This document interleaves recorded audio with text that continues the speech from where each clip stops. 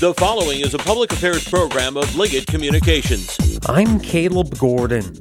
Putting the Marine back in Marine City. That's the goal of the Community Foundation of St. Clair County, who is announcing more money is on the way to a long-anticipated marina project.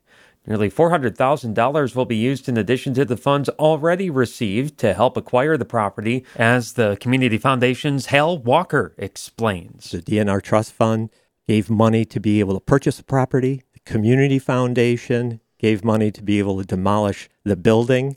And so the project really got started. So this latest contribution is really terrific. Just under $400,000 that's really going to get the marina started.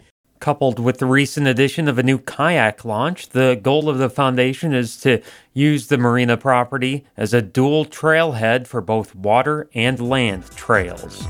This is the Blue Water Beat.